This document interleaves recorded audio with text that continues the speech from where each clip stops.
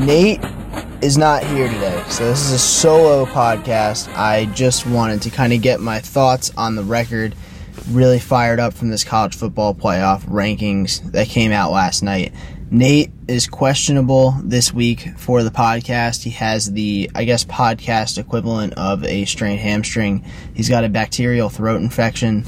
So with that in mind, I think a scratch nonetheless on Wednesday. We still might be able to do a Penn State recap / Nebraska preview podcast on Thursday or Friday, but today it's Wednesday morning. It's 7:20 a.m. I lost a lot of sleep over these rankings and just wanted to put it on the record, so to speak. So, I mean, this is year after year. This is a tale as old as time. These rankings come out, and Nate and I get very frustrated on how high Alabama is and the SEC teams in general. I did not think in their right mind that they were going to put Alabama 2. I think that is what everyone is looking at and saying, how is that possible?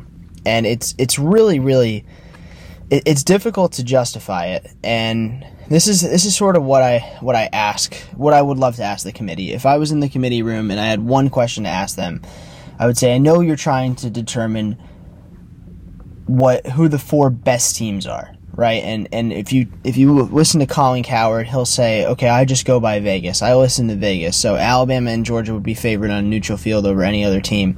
Therefore, they should be 1 and 2.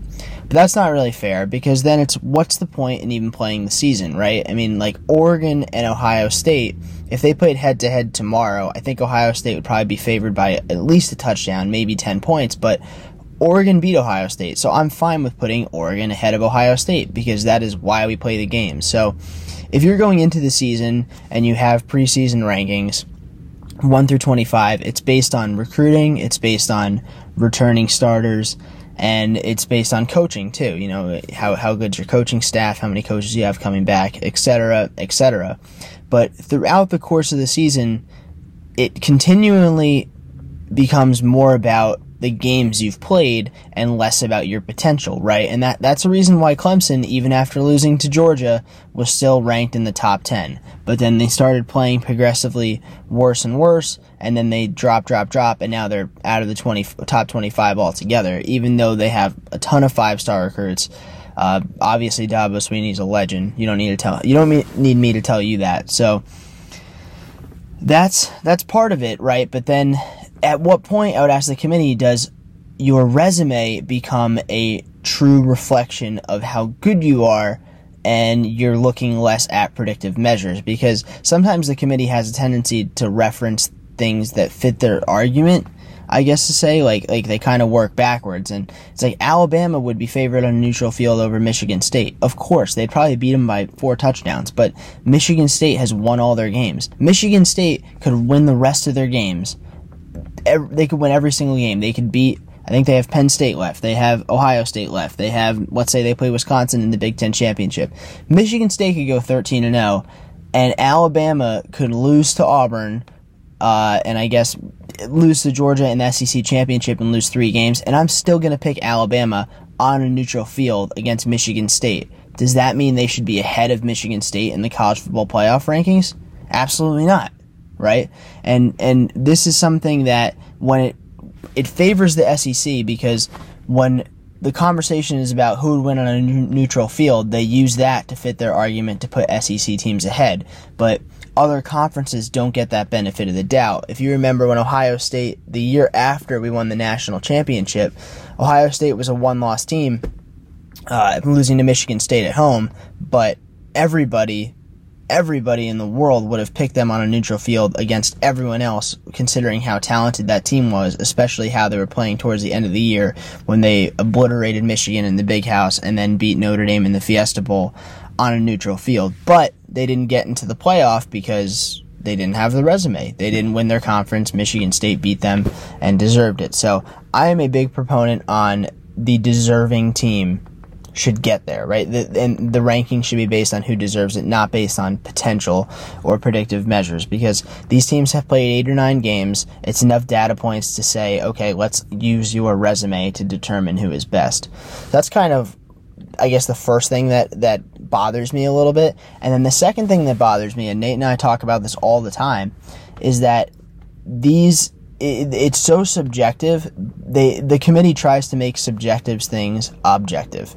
And for example, they'll say, okay, well, you have quality wins or you don't have quality wins, but they determine what a quality win is, and it's circular logic.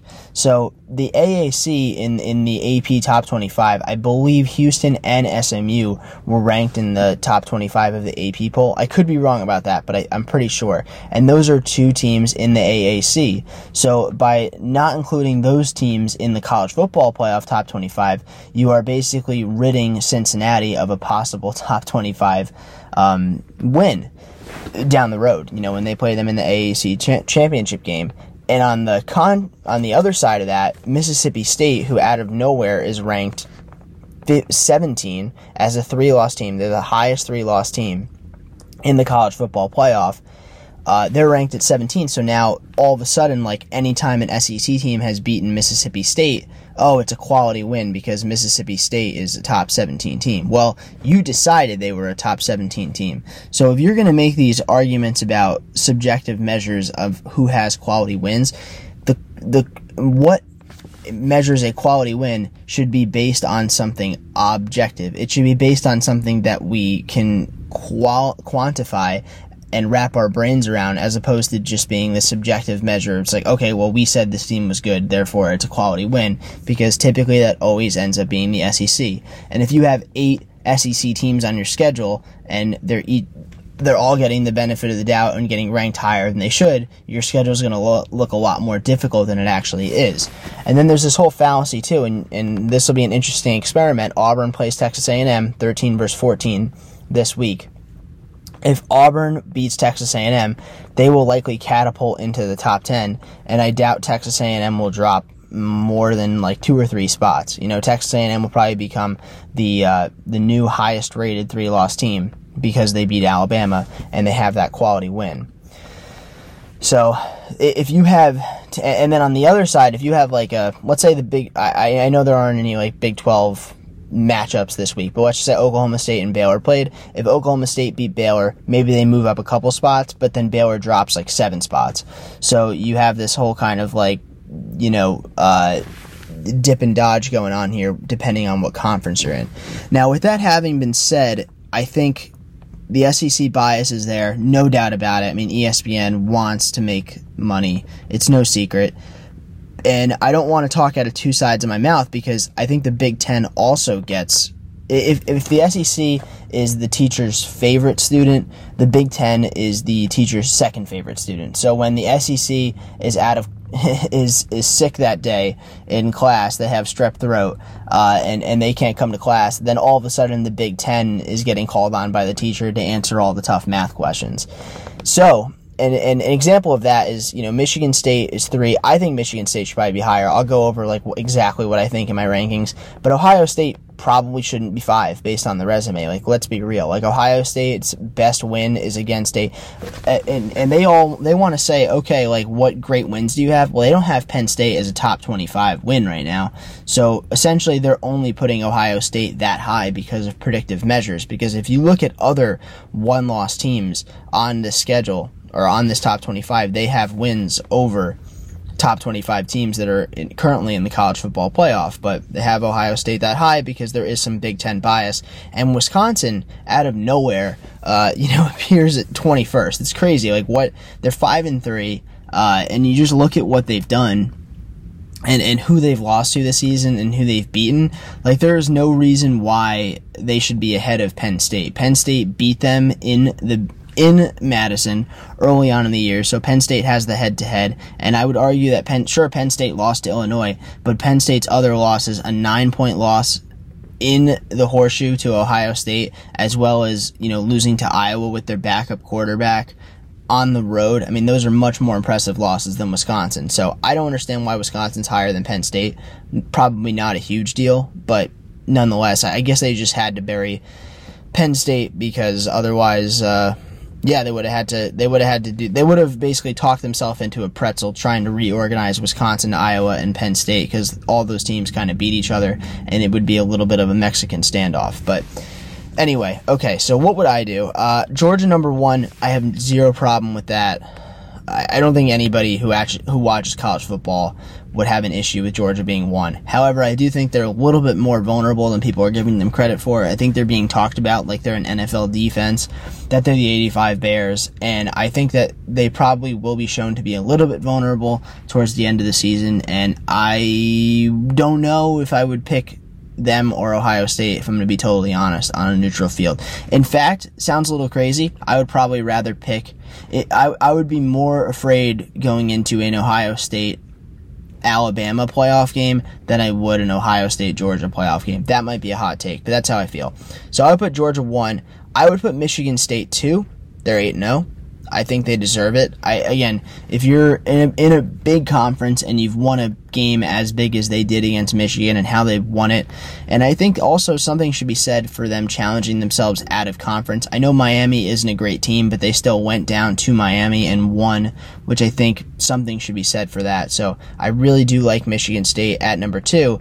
With that having been said, I would probably pick 15 teams over Michigan State on a neutral field, but it doesn't matter because I grade based on the resume. Number 3, I'm really struggling here between Cincinnati and Oklahoma. I would probably pick Cincinnati because if you just stack up Cincinnati versus Oklahoma, I think Oklahoma's looked very vulnerable. Like, both teams struggled somehow against Tulane, and you have that kind of common opponent, but Oklahoma did not do anything as impressive as go to Notre Dame and win. Now, if those teams both win out the rest of the year, I think Oklahoma's resume probably becomes more impressive, but if I'm rating the teams purely based on resume right now, I would give Cincinnati the nod. So I have Georgia, Michigan State, Cincinnati so far, and then I would put Oklahoma 4, and they're 9-0 in a big conference. I understand that, they've gone through some quarterback controversy, Spencer Rattler, Caleb Williams. I don't think Oklahoma is necessarily a great team, but I think you do have to give them credit for being 9-0. And they kind of are giving a lot of people flashbacks of the 2014 Florida State team, who was just winning a bunch of close games. Like, Oklahoma they found themselves in these close fourth quarters against really bad teams, like a 1-7 Tulane team. I think Kansas was 1-7, and Kansas had a lead in the second half. So I understand that they have not played great, but I still think you have to give them credit for being undefeated. And number 5, I'm not going to go as crazy as Wake Forest because I truly believe that, like, Oklahoma has beaten Texas and Cincinnati has beaten Notre Dame. Wake Forest hasn't beaten anyone close to those, so I am going to put Wake Forest below some of the one-loss teams. So now it becomes, okay, who's my 5? I have the 4 undefeated teams. I have Georgia, Michigan State, Cincinnati, Oklahoma. This is my argument that I'm making if I'm in the committee room. Number 5, I'm going to go with Oregon. And again, I don't think Oregon would beat Ohio State or Alabama on a neutral field, but you just have to take into consideration their best win, right?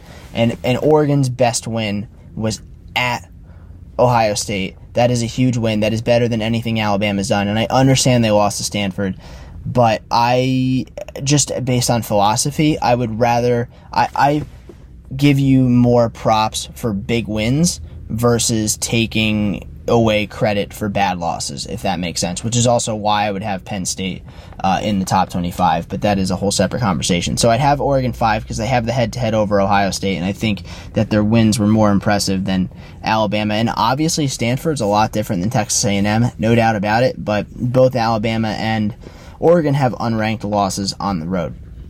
So then the next question becomes, okay, so the 6-7, Alabama, Ohio State.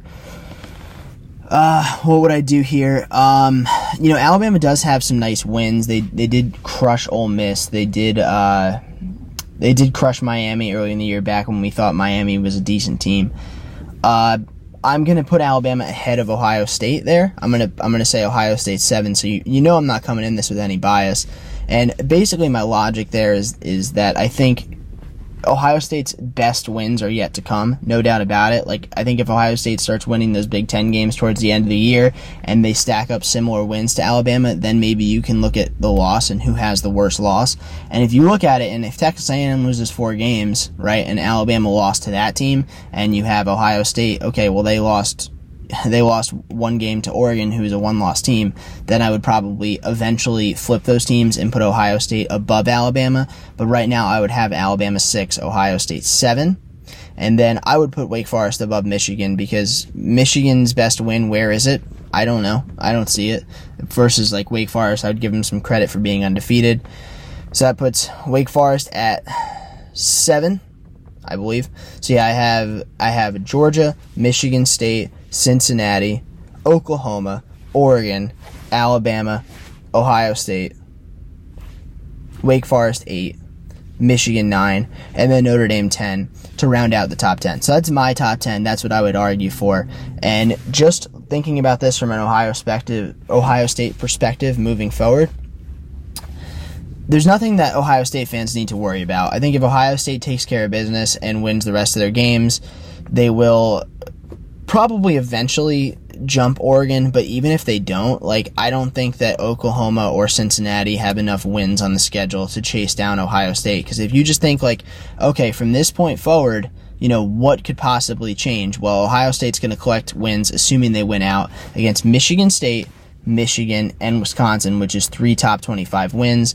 Oklahoma does have a couple top 25 teams on their schedule. I believe they have Baylor, Oklahoma State, and then the Big 12 championship off the top of my head. I'm not totally sure about that, but I think those are the games they have. But again, those are 3 top 25 teams that have a lower ranking than the teams that Ohio State's playing. Ohio State also has an additional data point than Oklahoma. Oklahoma has 9 wins right now. Ohio State has 7-1. So don't overlook, you know, the extra data point, even if it's Purdue or Nebraska. Cincinnati, they have one bowl eligible team left on their schedule, and then they have the AAC championship game, so they're not going to collect wins. So Ohio State's fine. Ohio State's in good business. This is, even if Oregon's ahead of us, again, not a big deal with the head-to-head. I do think eventually we'll leapfrog them once the resumes separate themselves out. I think Ohio State just has to focus on winning their games as much as possible. And what scenario am I rooting for? I think this would be kind of the funny chaos scenario. Georgia, go ahead, win the rest of your games. Go 13-0, and then that means by default Alabama goes 11-2. They lose in the SEC championship to Georgia. Ohio State wins out, Oregon wins out, and Cincinnati wins out. And now all of a sudden the discussion becomes a 13-0 Cincinnati team, which won their conference championship game, probably would at that point have 5 or 6 wins over bowl-eligible teams, or an 11-2 Alabama team, which did not win their conference. And I bet in that scenario, the committee would put in Alabama. And I am rooting for that scenario because that will expose the committee as the frauds that they are. And that would just be so great to see. And then even if Alabama does get in over, you know, in that situation, that would actually be a really interesting playoff, because you would have a Georgia-Alabama rematch as the 1-4, and then you would have an Ohio State-Oregon rematch at 2-3. So that would be a pretty interesting playoff, and man, I would just love to see them have to put in have to kind of expose themselves as frauds and put in Alabama. So those are my playoff thoughts. I guess I went on for like almost 20 minutes here, so my throat's pretty sore. I think I'm going to end up getting an infection just like Nate. So Nate and I we'll probably be back towards the end of the week. We'll see if we miss a podcast. You know why? This is why, because Nate's under the weather. But we'll try to. And next week's podcast will obviously have a bigger. We'll have more to talk about in terms of the college football playoff. We'll be able to recap Nebraska and then also preview Purdue if we don't catch you later this week. So anyway, appreciate your time here, and hopefully you did not lose as much sleep as I did over these rankings.